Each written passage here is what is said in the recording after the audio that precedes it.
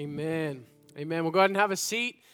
And as you do, grab your Bibles, turn to John chapter 4. If you don't have a Bible, there should be a hardback black one somewhere around you. Grab that, John chapter 4. If you don't have a Bible, that's our gift to you. You can take that with you as you leave this morning. But it's really important that we get our eyes on God's word this morning, because what you need, what I need, is not to hear from me, but we need to hear from God this morning. Amen? And so open your Bibles to John 4. If you weren't here last week, we started a series through what we call our 4 pillars. And we said last week that just like as you walk through a city and you see these massive buildings, these skyscrapers that are so impressive, what's even more impressive about them and what actually makes them possible is not what we see above the surface, but the foundation that we can't see below the surface. And in the same way for us as a church, all these things that we see here around us are great, they're fine, but without a strong foundation, none of this will last and it will begin to crumble. And so we're walking through kind of our foundations, like who we are, what's core to us as Harvest series throughout the next couple weeks. And so we said last week, we got to start with a mission. We got to start like, hey, what are we about? What are we after? And we said this, our mission as a church is to simply glorify God through the fulfillment of the Great Commission. Our mission is to glorify God through the fulfillment of the Great Commission. And we got to see here the priority of glorifying God. We exist, our church exists, you and I exist to make much of God, to shine a spotlight on Him and then get out of the way as fast as we can so that He is made to look great and awesome and we are made to look nothing.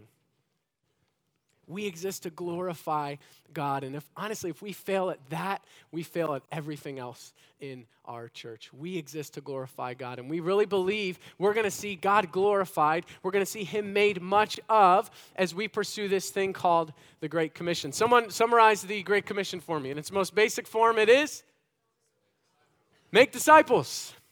To make disciples. And so we want to see God glorified as we go and make disciples, as we go and see other followers of Jesus made here on the south side. And so we exist to glorify God through the fulfillment of the Great Commission. That's what gets us out of bed every morning. That's what fires us up. And those of you who work for an organization, you work for a company, you know that a mission is no good without a process. Otherwise, a mission, they're just words on a board, they're words on a wall. And so our process here is pretty simple. It's 3 W's. The first W is worship. Man, we need to say these more often. This is good for us to know. Worship. The first W is worship. Worship Christ. The second is walk. Walk with Christ. And the third, work for Christ. And so we believe disciples will be made as we worship Christ with our lives, as we walk with Christ, not just Sunday morning, but throughout the week, and then as we work for Christ, not just here, but as we look to live on mission where we work, live, and play. We believe disciples will be made for the glory of God in our community, in our state, in our country, and across the globe. And so we're committed to that. But we also know this, that this process, this mission is built on 4 pillars. And for us, like our process may change, our programs may change, but for the life of Harvest, our 4 pillars will never change. Everyone say never. Oh, come on, everyone say never. These will never change for us. This is core to who we are and what God has called us to. And so the first one is this, unapologetic preaching. We unpacked that last week. How many of you are grateful to be part of a church that just opens this and say, we stand on this? Amen? We're grateful for the Word of God. We unapologetically preach it here at Harvest. But we're also committed to 3 other things. Unashamed worship, unceasing prayer, and then unafraid witness. And so this week and then the next 2 weeks, we're going to be walking through these pillars together. But I'm really excited to dive into this morning unashamed worship. And so we're going to unpack that together today. But I want to ask you a question as we get started. How many of you, as you open your phone and maybe you have a news app that you go to pretty consistently, maybe you turn on the TV and you're a news junkie that way, or maybe it's Facebook, it's Twitter, it's Instagram, it's Snapchat, it's whatever. But how many of you can honestly say, as you look at those things, that you're encouraged by the world and what you see around us? Man, that's like 0 for however many people are here. And in first service, there was not one hand that went up. I'm right there with you. It is honestly so discouraging for me. Every morning I wake up, I go to open my USA Today app, and I cringe a little bit because I'm not sure what I'm going to see. We see rumors of wars. We see cancer. We see marriages falling apart, lives falling apart, some new scandal, some rumors of countries falling apart. There's civil war. There's starvation. There's poverty. There's on and on and on and on we could go. And as we look around us, we start to go, it just feels broken. It feels like our world has gone mad, like we've gone off the deep end. And honestly, in my flesh, I know this isn't right, but often what I want to do is just like stick my head in the sand, cover my ears, close my eyes, and just hope it all goes away. Man, we look around us and it feels like the world is falling apart, like we've gone crazy. But we're going to see this morning the very thing that I believe has caused our world to go so crazy, to go insane. As we look around and we see all these things happening and it feels so discouraging and there's so much pain and hopelessness, the very thing that has caused all of that in our world today is actually the very thing that God says, hey, do this correctly and it will transform not only my life, not only your life, but it'll transform our world. And the thing we're going to look at today is worship. And now some of you are going like, dude, that's weak. I promise you, I hope by the end of this morning, you're going to see that worship is actually the soul-destroying problem, but worship is also the soul-satisfying solution to everything we see around us. But before we go any further, I think it's really important for us to define what is worship. Because how many of you can honestly say outside of a church setting that you're constantly hearing the word worship used? Anybody? Yeah.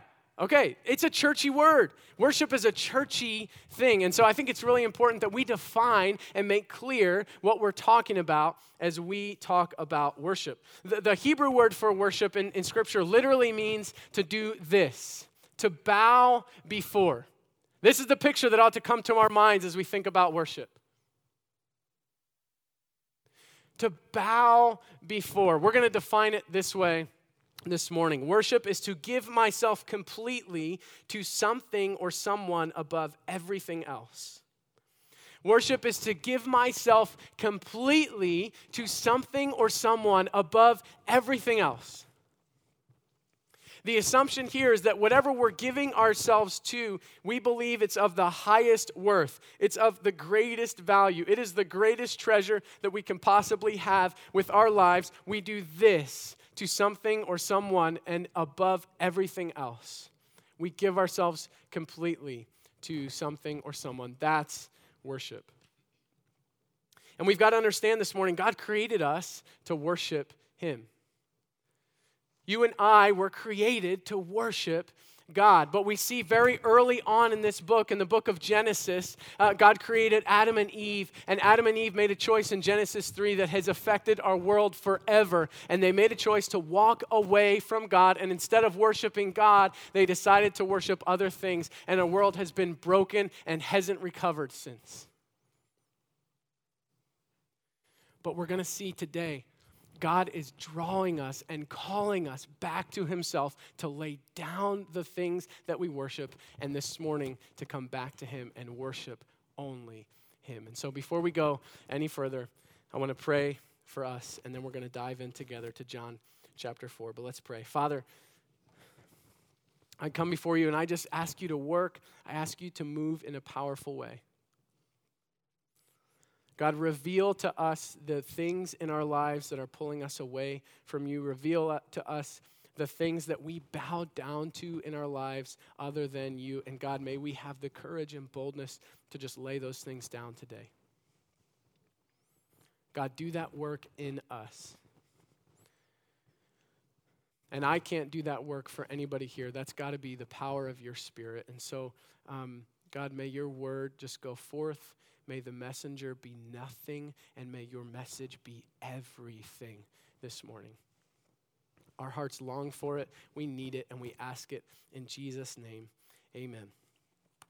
Amen. So John chapter 4, if you have your Bibles, let's talk a little bit about some context here before we dive in. So John was written by a man named John. So John wrote the book of John. It's one of 4 gospels that for us unpack the life of Jesus. And so we're diving into a story in John chapter 4 where Jesus and his disciples have been in a region called Judea, and they're going north to a region called Galilee.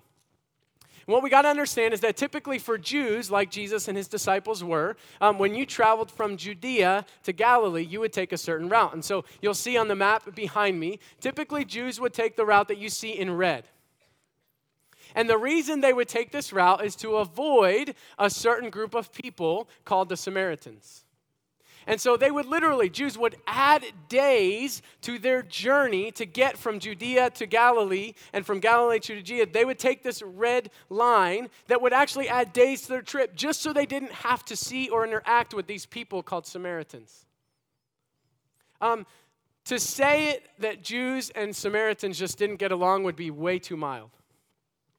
They hated each other. Hated each other. How many of you, even when you travel, would say like, man, I would add 3 to 6 days to my journey just so I didn't have to, I hate traveling, right? You want to get there as fast as you can. But literally the hatred was so strong, they would, whatever it took to avoid each other. Jews would actually pray and thank God that they weren't born a Samaritan. The hatred was strong between these two groups of people. But what's awesome about this story is that Jesus doesn't take the typical route. As he's going from Judea to Galilee, he doesn't walk around Samaria, but he actually cuts right through the heart of the people that everyone else wanted to avoid. And can we just say we're thankful that we have a Savior that comes right to the people, that comes right to us, that goes right after us, even when anyone else wanted to avoid us. Amen? We have a Savior who comes after us.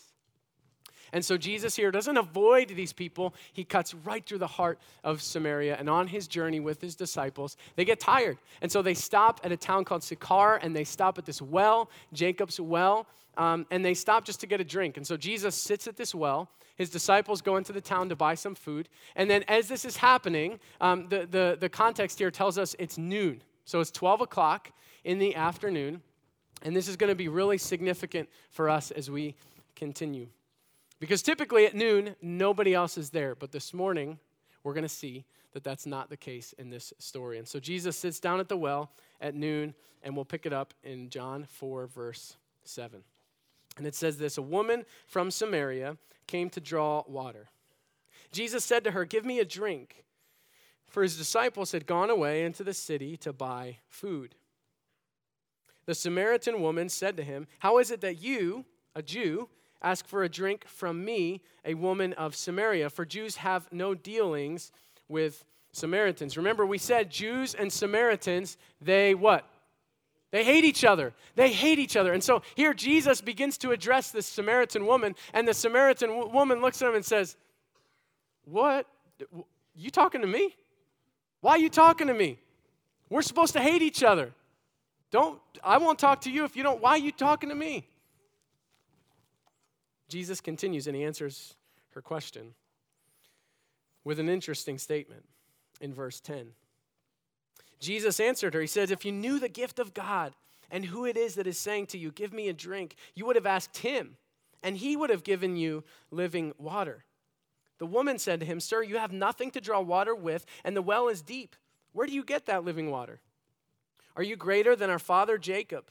He gave us the well and drank from it himself, as did his sons and his livestock." Jesus answers her question and begins to transition the conversation out of just physical thirst into spiritual thirst. He begins to try to move the conversation out of just a physical thirst into this like spiritual thirst, this worship that we pursue with our lives. But she doesn't get it. She's still thinking like we're talking about physical water. And so she goes, dude, how can you get me water? You don't have a bucket. You don't have anything to like put down into the well to bring water up. How are you going to do this? Are you greater than Jacob, the one who created the well? Which I love that. So ironic, isn't it? Here's the creator of all things standing in front of her. And she says, are you greater than Jacob? And Jesus could have just been like, actually, yes. But he doesn't. He doesn't. He tries again to move the conversation out of just the physical into the spiritual, because he says this in verse 13. Jesus said to her, everyone who drinks of this water will be thirsty again. But whoever drinks of the water that I will give him will never be thirsty again. The water that I will give him will become in him a spring of water welling up to eternal life. And the woman said to him, sir, give me this water so that I will not be thirsty or have to come here to draw water. Jesus, again, tries to get the conversation out of just physical thirst into spiritual thirst, into this worship desire that we have. But the woman still just isn't there. And so she says, like, I don't know how you're going to get the water, but just give me the water so I don't have to come back to the well. I just want whatever you have, I'll take it. Jesus tries again. And this time, I think she begins to figure out something more is going on with this conversation. In verse 16, Jesus said to her, go call your husband and come here. The woman answered him, I have no husband. And Jesus said to her, you are right in saying, I have no husband, for you have had 5 husbands, and the one you have now is not your husband. What you have said is true. And after that we say, boom, roasted. Jesus goes right for the heart. And I love what the woman says after this. Anybody remember the phrase, no duh? You remember that? This is one of just like the best no duh statements in all of Scripture, because verse 19 continues and she says, sir, I perceive that you are a prophet. She's like, whoa, this dude is not just some ordinary man. What Jesus does here is he's using a common physical picture to try and get her to understand a spiritual reality, that our souls are thirsty and we worship at different wells to try to satisfy our thirsty souls. And for this woman, what's the well she worshiped at? Relationships. Men. She had gone from one husband to 2, to the 3rd one, to the 4th one, to maybe the 5th one, to now she's with a man, they're not married, they're living together, and Jesus just calls her out, and he goes right for the heart. And he wants her to see that the well that she has been trying to drink from to satisfy her thirsty soul actually hasn't quenched her thirst at all, but left her more thirsty, and in the process has actually destroyed her soul. See, what's interesting about this interaction is, do you remember what time it takes place? What time of the day is it? At noon. And this is really significant for this reason. No one else would have been at the well at noon. Here's a woman in a town, in a community that's obviously not the cream of the crop, but is probably hated and pushed to the fringes by the other women of the community.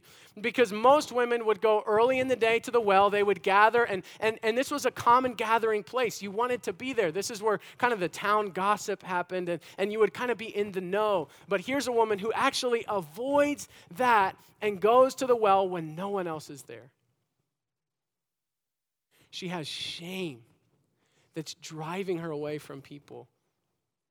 She's broken. She's hurting. She's lonely. And she's searching for her soul to be satisfied in something. So she goes from relationship to relationship to relationship to relationship, hoping that maybe this one will finally satisfy. I think what Jesus is showing us here is the first thing we see in this story is worshiping anything other than God is the soul-destroying problem. Worshiping anything other than God is the soul-destroying problem, and we see this so clearly in the woman in this story. that worshiping the wrong thing has essentially destroyed her soul. It's left her feeling worthless and shameful and dirty, where she just wants to be by herself. I don't even want to have to interact with anybody else. Worshiping anything other than God is the soul-destroying problem, because you and I were made to worship God. But as we said, ever since the fall, we worship everything but God. We're thirsty, and to use the picture that Jesus uses, we're constantly going to these different wells to try to quench our thirst. And the Bible has a term for this, and it calls it idolatry. And before you write that off as saying, I don't struggle with that because I don't have little wooden idols in my house that I bow down to, and that's not the picture here. When we talk about idolatry, here's what we're saying. Idols are anything more important to you than God. Idols are anything that absorbs your heart and your imagination more than God. I mean, that's convicting right there. How much do we think about other things versus how much are we absorbed with thinking about the Lord? Idols are anything you seek to give you what only God can give you. An idol is whatever you look at and say, if I have that, then I'll feel my life has meaning. Then I'll know I have value. Then I'll feel significant and secure. This is an idol. And essentially what idolatry is worship. It's just worshiping the wrong thing. It's false worship. It's counterfeit worship. And I want to take some time here to look at 3 common soul-destroying idols in our world today. And I kind of combined these lists from a couple preachers that I really respect. One name's Matt Chandler down in Texas, and then another is named Tim Keller, who's a pastor down in New York City. And so here's kind of a combined list from both of them, but I think these are 3 common soul-destroying idols that we often run to try to quench our thirsty souls. And the first one is this: money and comfort. 3 common soul-destroying idols. Number 1, money and comfort. Safety. I think as I was preparing for this morning and throughout this week, as I was just trying to wrestle with the Lord, like, God, show me some idols in my life, this one just jumped off the page to me, because I can tell you for 2.5 years, I've been telling our small group guys, and if you're here, I don't want to amen, you don't have to out me, I'm coming clean. For 2.5 years, I've been telling my small group guys, I'm going to walk across the street and go develop a relationship with my neighbor and try to share the gospel with my neighbor.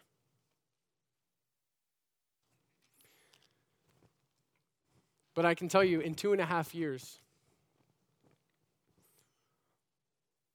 I've not made the journey 50 feet across the street. Why?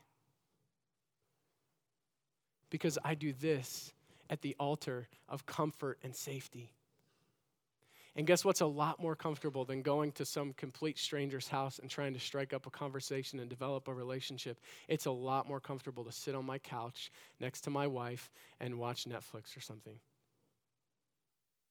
That's a lot more comfortable. But God hasn't called us to comfort. And I so easily in my soul find myself bowing down and giving myself completely to this idea of comfort, of safety, of man, if I could just get more money, then I'll get more things. And if I have more things, I'll be more satisfied. And we know that's a lie too. How many of you got new things for Christmas? Do you get new things for Christmas? How many of you will probably have that in a yard sale 6 months from now? Right? We get over our new things so quickly. They're shiny for a little bit, but then we're kind of over it and we want the next new thing. I swear Apple is like the king of this, because they come out with a new phone and then you get it and you go, oh, wow, this is actually the same thing as my other phone. But we want the new, we want the shiny, and we think maybe this will satisfy my thirsty soul, but we find it actually leaves us wanting. 3 common soul-destroying idols. Number 1, money and comfort. Number 2, relationships and desires. Relationships and desires. And here's the important thing for us to realize about idols. Idols in and of themselves oftentimes aren't wrong. Because guess who designed and created relationships? God. We're wired for relationship. But where our souls get destroyed is when we try to elevate relationship to above God, and we look to find our satisfaction in relationships in ways that God never designed for relationships to be. And we start thinking, man, if I could just find the right man, if I could find the right woman, if I could find the right friend, then finally my soul will be satisfied. And it's a lie from the enemy. And we're asking relationships with others to do what they were never designed to do. And then I don't think I have to convince anyone in here that desires, and especially sexual desires outside of the context that God has designed it to be fulfilled in, it leads to insanity.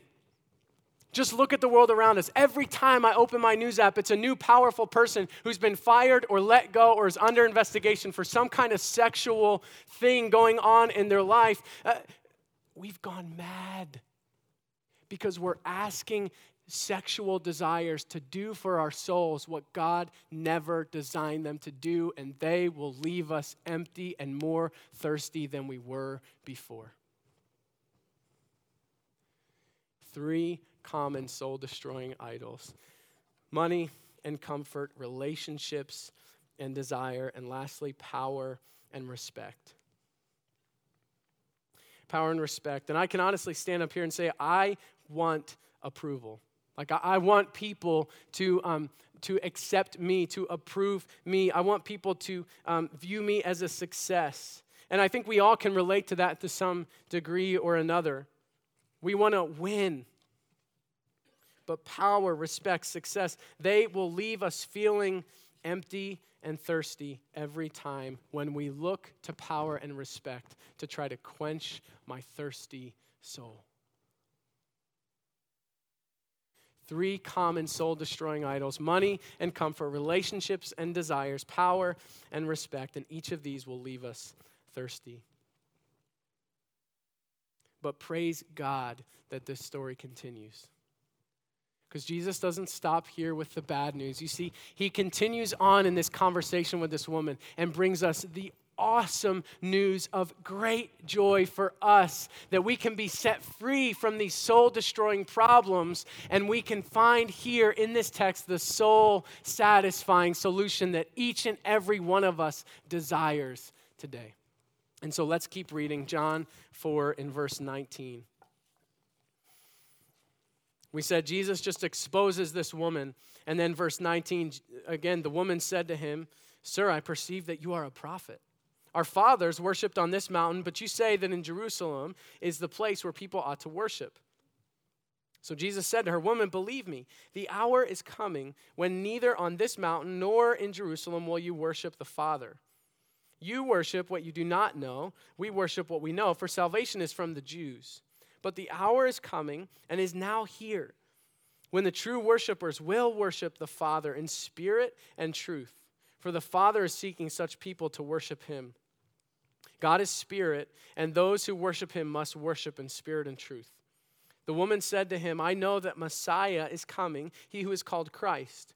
When he comes, he will tell us all things." And Jesus said to her, "I who speak to you am he." And so we see there in verses 19 and 20, this woman, as Jesus kind of exposes her sin, she quickly tries to change the subject, says, "You are a prophet, and now let's talk about worship," which is exactly where Jesus wanted to get her this whole time anyway. And so then Jesus begins to unpack for us what it really looks like to not be worshipers who bow down to idols, but instead to be true worshipers. We said in the beginning of the story, Jesus tells us that worshiping anything but God is the soul-destroying problem. We see here in this text, worshiping only God is the soul-satisfying solution. Worshiping only God is the soul-satisfying solution. Look with me at verses 23 and 24 in your Bibles. And we're going to unpack this together. Jesus says, "But the hour is coming and is now here when the true worshipers When the true worshipers. I love that Jesus here uses the term true worship, because if there's true worship, then there's got to be what? False worship. And that's what he's been trying to get this woman to see all this time, is that she's worshiping, but she's worshiping falsely. She's worshiping at the altar of these idols. She's going to wells that will never satisfy her thirsty soul. See, idols leave us thirsty and destroyed, but God is calling us back to true worship, to worship that will actually satisfy. And he continues in verse 23, and he says this, the hour is coming and is now here when the true worshipers will worship the Father in what? Spirit and truth. True worship looks like spirit and truth worship. But I think for a lot of us, as we read that, I know for me, as I first read that, I go, okay, that sounds good, but what does that really mean? What does spirit and truth worship really mean? What does spirit and truth worship really look like in my life? And we're going to define it this way for us. True worship, spirit and truth worship is this: a heart continually being awakened by the Spirit of God and a mind being transformed by the Word of God. Spirit and truth worship is a heart being awakened by the Spirit of God and a mind being transformed by the Word of God. You see, true worship that satisfies is about all of me continually transformed by God, continually surrendered to God. God is after my heart and my mind being transformed in Him. And so let's start with the first part of this. God is after my heart. True spirit worship looks like a heart being awakened by the Spirit of God. So what this isn't is just lifelessly going through the motions of Christianity.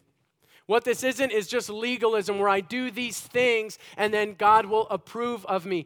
Down with that, and God says what I'm after is passionate, joy-filled, awake believers, awake followers of Jesus who say, today is the day. We're not guaranteed tomorrow, so today we're filled with joy and we're awake to the Spirit of God, following Him wherever He calls. A heart being awakened by the Spirit of God. And I'll be honest, for me, this can be a struggle because I can just get lulled to sleep. This is my full-time job.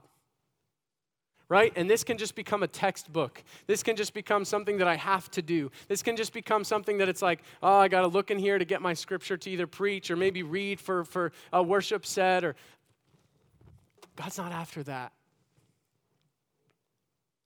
God wants a heart that's alive and continually made alive and awake by the Spirit of God. But not just our hearts, God wants our mind as well. The second thing we see, God is after a mind being transformed by the Word of God, not just thoughtlessly buying the lies of the enemy, not thoughtlessly buying the lies of our culture, but being transformed by the power of this book.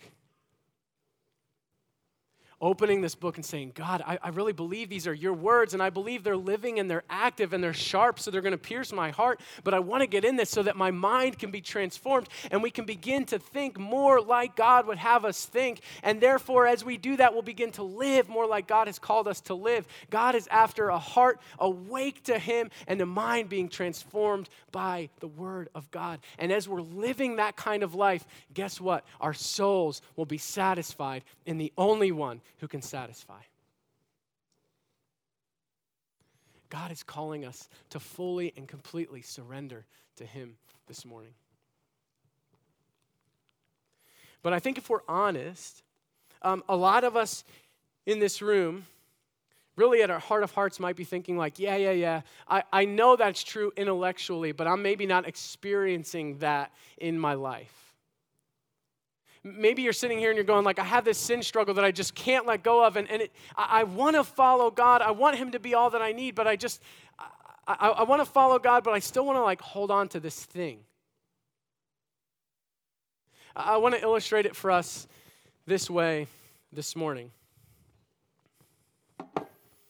A lot of us say that we want to love God. So I have lemonade here. Any lemonade fans? Yeah, okay. We got some. This is actually very good lemonade. Stop by your local gas station and tell them DJ sent you, and you'll get nothing.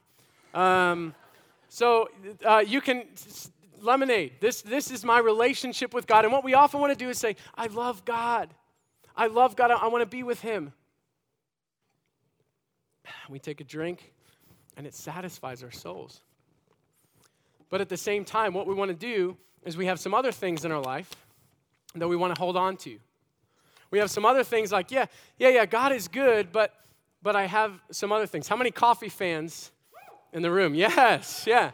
We got some coffee fans. How many of you feel like you can't function without coffee in your life? That could be number 4 idol. We didn't get to that one, but coffee. We love coffee. And it's good. But what we often do in life is this. We say, I love God. But I really, really want to be comfortable in life, so I'm not really going to do what God says. I love God. I want to spend time with him, his word. I'm going to wake up early. I'm going to be with the Lord. I turn on my computer at night, and I can't stop looking at naked people.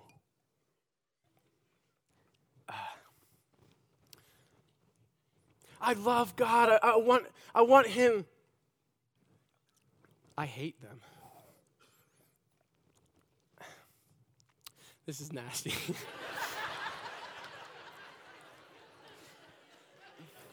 And maybe what some of you do is say, yeah, God has 90% of me, but there's still just this little bit that I want to hold on to.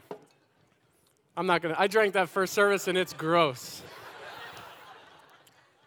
But you get the picture. God isn't after half of me. God's not after 80% of me, not 90, not 95, not 99. He wants everything. He wants it all. And for those of you this morning who are going, I've tried the whole God thing, it doesn't satisfy. Give him everything. Let it go. And I promise you, your soul will be satisfied in the only one who can satisfy your thirsty soul. Give him everything. There's so many things that pull us away from God, but God this morning is calling us to himself, and he wants all of us. He wants all of us. And that's why we at Harvest are committed to 2 things as we gather each and every weekend as a church body. We believe, God wants all of us. But we also know that throughout the week, there's so many things pulling at our attention, pulling at our affection, and they're dragging us away from the Lord. And so every week as we gather, we're committed to 2 things in our worship gathering. And number 1 is this: worship at Harvest better be vertical. And here's what we mean by that. So you think about horizontal. You think about the things that we see in this life, the things that can so easily pull us away from God. But as we gather each and every week on Sunday morning, the goal is to get our eyes off of the horizontal, and we're beginning to go vertical and remember who God is, and remember that he's great, and remember that he's awesome, and remember he's gracious, and remember he's better than those things. He's better than the hatred I hold on to. He's better than the bitterness I hold on to. He's better than the failed relationships. He's better than the comfort and the safety. He is better. But we don't remember that if we don't fix our eyes vertically on Jesus and worship him for who he is and for what he's done. And so each and every week as we gather, the goal is at some point in the service, our eyes are off of the horizontal and they're just vertically on the Lord, going, God, you're worthy. And we're laying down those idols and we're coming running back into his open arms, worshiping him for who he is and what he's done. And the second thing is this: worship at Harvest is vertical. Worship at Harvest is about participating, not spectating. Worship at Harvest, we say participate, don't spectate. Because what my soul needs, what your soul needs as we gather, isn't just lifelessly going through the motions. Isn't just sitting back in my chair and kind of watching what's going on. What we need and how our souls will be satisfied in the Lord is when all of us together are leaning in and we're pursuing the Lord, we're worshiping the Lord, we're singing to Him, we're serving Him, all of us arms linked, participating. This is like an all swim, okay? Everyone's in. All of us together after the glory of God, all of us together helping each other get our eyes off of the things of this world, because golly, it's hard to follow Jesus, isn't it? We need a time each and every week where we can gather and participate together in the worship of the one who is worthy and in the worship of the only one who will satisfy. And I want to encourage us with this. You as a church, from where we were 2.5 years ago to today, have grown in tremendous ways as participators in worship. Honestly, it's so encouraging for me to see us lean in during worship and really participate and sing, and I love how God has grown us in that. However, I still think we can give more. I still think God is calling us to more as we gather to get our minds, to get our hearts ready for worship. And then as we gather to sing with everything we have, because God is worthy of it and He's the only one who will satisfy. And I've got to remind myself of that every single week. And so I'd encourage you as we gather together, participate. Don't just spectate. Don't just lean back and watch. This is all of us together after the glory of God. And we're going to have a chance to practice that this morning as we close and as we finish. We're going to be able to take communion together and then just respond in worship. And so if you're serving communion or helping with that, you can go ahead and head to the back this morning and get prepared. But I'm going to have the worship team come out, and we're going to have a time here to do some business with the Lord. There's not going to be any words on the screen. We're not going to sing yet. But what we are going to do is just really do some business with God to say, God, what idols am I holding on to in my life? And they may not even in and of themselves be bad things. Maybe it's a family member that you're just elevating to a place above God. Maybe it's a son or daughter, a parent. Maybe it's a spouse. Maybe it's the pursuit of success, which is in and of itself is not bad. But we're elevating whatever it is above God, and it's leaving our souls destroyed. Now is the time, as communion is passed, to do some business with the Lord and say, God, reveal those things to me. And then when He does, don't leave here this morning without laying them down and saying, okay, God, just help me grow in not pursuing those things and putting them above You, but help me grow in just a life of like a heart alive to You and a mind transformed by the Word of God and a life fully surrendered. And maybe you're sitting here and just nothing's even coming to your mind. I'd encourage you in your Bibles to turn to Psalm 139 and use Psalm 139, 23, and 24 as a prayer. It says, search me, O God, and know my heart. Try me and know my thoughts, and see if there be any grievous way in me, and lead me in the way everlasting. Make that your prayer. Ask God to search out your heart and reveal those things in you that maybe grieve the heart of God, and then have the courage this morning to turn away from those and to turn back into your gracious Father's arms. And so I want to pray for us. As the communion comes by, you'll see there's 2 cups. Make sure you take both of those. And for those of you who need a gluten-free option, you'll find that in the middle of those trays. But let me pray for us, and then we'll go after it together in a time of prayer. Father, thank You so much for this morning. Thank You for Your word and just the way it encourages us, it challenges us, and it cuts right to our heart. God, I pray that this morning there would be people all over this room who find the courage to lay down their idols. That today would be the day where we say, enough is enough. Enough is enough. I'm laying those things down, and God, we can find our souls satisfied in you this morning. Would that happen for so many of us in this room? Search us and know us, God, and reveal to us the ways in which we're worshiping other things. We pray that you would do that work now in the matchless name of Jesus. Amen.